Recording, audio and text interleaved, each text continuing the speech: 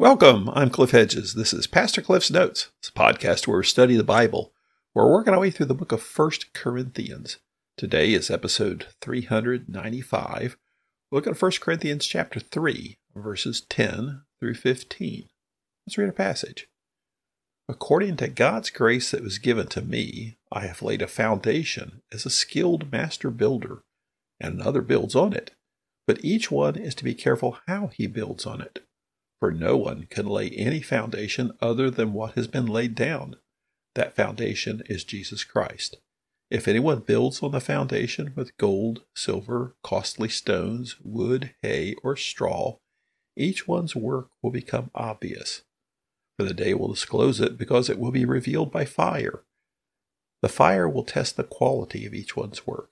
If anyone's work that he has built survives, he will receive a reward. If anyone's work is burned up, he will experience loss, but he himself will be saved, but only as through the fire. This is Paul's first letter to the Corinthian church. Paul founded the church in Corinth on a second missionary journey about 5 years earlier. This is now the third missionary journey, and Paul is in Ephesus. He's received word that there's trouble in Ephesus, that people are fighting with each other. There's a lot of confusion, and they have a lot of questions. So Paul's sending this letter to answer questions, to resolve confusion, and hopefully get them back on track and stop the infighting. Last time we saw Paul use an analogy of a field where he said that he, Paul, had planted, that has been the founder of the church. Apollos watered, that Apollos stayed there for an extended period of time teaching, but God's the one who gave the growth. And we saw this field analogy, that they are the workers, but God is the one who actually makes it all happen, and God is the owner of the field. Then in verse 9, he said, "For we are God's co-workers. You are God's field, God's building." So we saw the analogy of the field, and then he made the shift to God's building.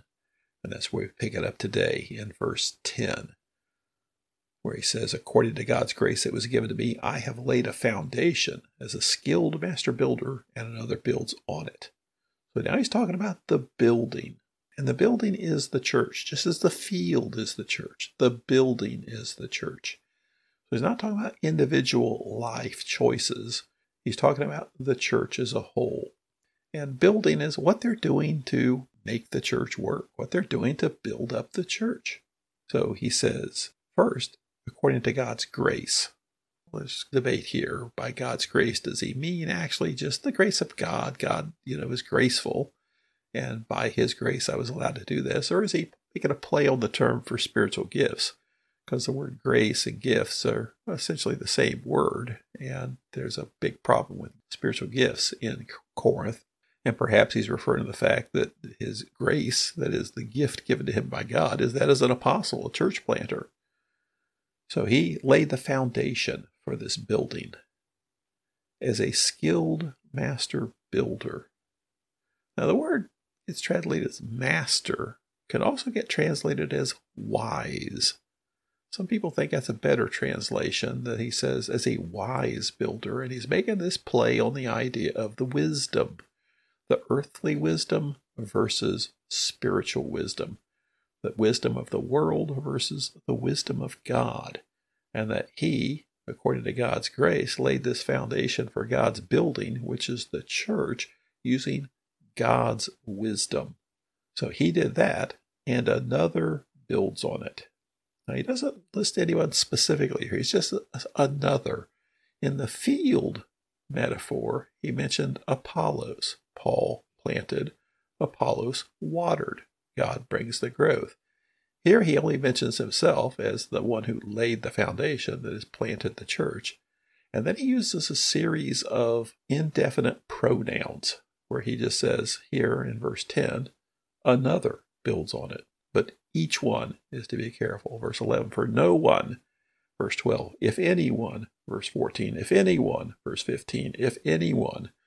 So he's not talking about anybody specific. He's talking about anyone. It just means anybody, anyone at all who does anything to build the church. Now, is he talking about just anybody at all in the church, or is he specifically talking to church leaders? I think it's addressed for church leaders, but I think it's really applicable to anyone because what we all do has effect on the church and how the church is built up. We may be intending church leaders, but I think it's definitely applicable to everyone, specifically how we build the church. And by build the church, I don't mean put together a building structure, the church building. I mean, build up the church itself, the community of God's people. So Paul has laid the foundation and another builds on it. And he has this warning, but each one is to be careful how he builds on it. For no one can lay any foundation other than what has been laid down. That foundation is Jesus Christ. So Paul says he laid the foundation. So obviously he did the correct foundation, and the foundation is Jesus Christ. And no other foundation will work. Well, the point there is any church that does not have Jesus Christ as its foundation is not a church. So any church that's where you really look at it, what really makes it tick at its foundational level, it's not Jesus Christ, or as Paul says, Christ and Christ crucified, then it's not really a church. In which case, what is it? Well, it's something other than a church. It may look like a church. It may act like a church. It may call itself a church. But if Jesus Christ is not the foundation of it, it's not a church. So unless foundationally it's Jesus Christ, then it's not a church. Verse 12. If anyone, again this indefinite pronoun, anyone builds on the foundation with gold, silver, costly stones, wood, hay, or straw, each one's work will become obvious. So now he's talking about the building on the foundation. The foundation itself, which is only Christ, then others are building on that foundation. The question is, what are they doing? What are they using to build on this foundation? And he lists these 6 types of material. You can kind of make 2 categories out of it, but the issue is not specifically these materials, but that it will be judged. The point isn't about the materials themselves, it is about the quality of these materials. Most people like to divide these list of materials up into 2 sections. The first section being the gold, silver, and costly stones. The second section being wood, hay, and straw. And because they're going to be tested by fire and something's going to get burned up. Well, we know that gold, silver, and costly stones don't get burned up in the fire, where wood, hay, and straw do get burned up in the fire. So a lot of times people group this into that first group, the gold, silver, costly stones. That's the imperishable materials. But the other 3 are perishable materials. But this is a metaphor that Paul's painting here. So he's really talking, remember, about is it human wisdom or godly wisdom? And godly wisdom is based on the gospel.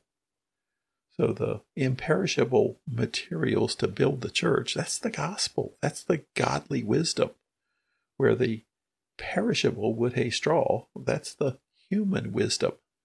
So are you building up the church with the gospel or building up the church with just humanly effort, humanly wisdom, human systems, human philosophy, because we're really smart people and we know how to do church? He says each one's work will become obvious. Well, it is obvious. Sometimes it's not so obvious to us, but it can be obvious to what is the basis of what's going on with the church itself. Is it following the gospel? Is it built on the gospel? Is the gospel at the center of what this church does? Or is it just a lot of nice things that really are worldly concerns, many of which would be no different than any nonprofit organization that unbelievers would like? Second part of verse 13, he says, "For the day will disclose it, because it will be revealed by fire. The fire will test the quality of each one's work." So what's being tested here is the work. Now, Paul uses work in a lot of different ways throughout his letter. At times he describes it as how one lives one's life. Others it's how one leads the church. It can be used a lot of different ways. So it's what has been done in this case to build the church. How he did it is going to be tested. And the imagery used in the Bible often is tested by fire. And that is to, in this case, whether it's going to get burned up or not. So if we did it with the right stuff, the gospel, it's not going to get burned up when it's tested, when it's evaluated. But if it's just built with human wisdom, human philosophy, human ideas, human systems, it will get burned up. And the fire is going to test the quality, specifically of each one's work. Another indefinite pronoun there, each one. In verse 14, if anyone work that he has built survives, he will receive a reward. If anyone's work is burned up, he will experience loss, but he himself will be saved as only through fire. All right, what's he saying here? Well, he's talking about the evaluation at the end, the testing, the judgment of what's been done. And if it passes the test, and what is it will pass the test? If it was built with the gospel, built with godly wisdom. If it passed the test, there'll be a reward. If it doesn't, there'll be loss. Now he says, but he himself will be saved. So it's not talking about loss of salvation. And the phrase, but only as through fire. Some translators say that's a figure of speech that much as we would say by the skin of his teeth. So he himself will be saved, but just by the skin of his teeth. He'll just slide by. Now, what's he mean here with the reward and loss? He hadn't defined these things. And so we can't really make much theology out of this, much doctrine out of this, because he doesn't say what it means. And we got to be careful. We want to pour meaning into it. Now, later in chapter 4, verse 5, he is going to say, at the end, a reward we receive will be praise from God. So it's not too far of a stretch to say, hey, that's a reward, being praised by God for a job well done. And as far as the loss, though, he doesn't say what that means. Some say, well, we're banking up rewards along the way, and if, in this case, we lose a lot of those rewards out of our reward bank. Well, that's not what he's saying. He just says that it's reward versus loss. And by loss, we don't really know what he means other than just that, loss. It could just mean the fact that the work we poured our lives into amounts to nothing, and that itself is a loss. Or it could be, he's talking about a church that's been built with the wrong material, perhaps even on the wrong foundation. And if in the final judgment turns out that's not even a church, well, if that person was a believer, well, they'll still be saved. But everything that church did falls to pieces, and there's probably a lot of people who thought they were believers, thought they were heaven-bound, that find out, as Jesus says in the Gospels, depart from me, I never knew you. So there's a big point here. What's all this getting at? Paul's criticizing the Corinthian church because they're pursuing the wrong things. They're pursuing human wisdom, not godly wisdom. They're pursuing things that they are impressed with versus just the basic gospel. And that those leading the Corinthian church that had better take heed. There's some warnings here, because their present work is not going to pass the test. And along with that, they would suffer loss. So Paul doesn't define things a lot here. Because his point here is not to give a lot of teaching, theology about rewards and loss. His point is to reorient their thinking. You guys are so in love with human wisdom. Knock it off.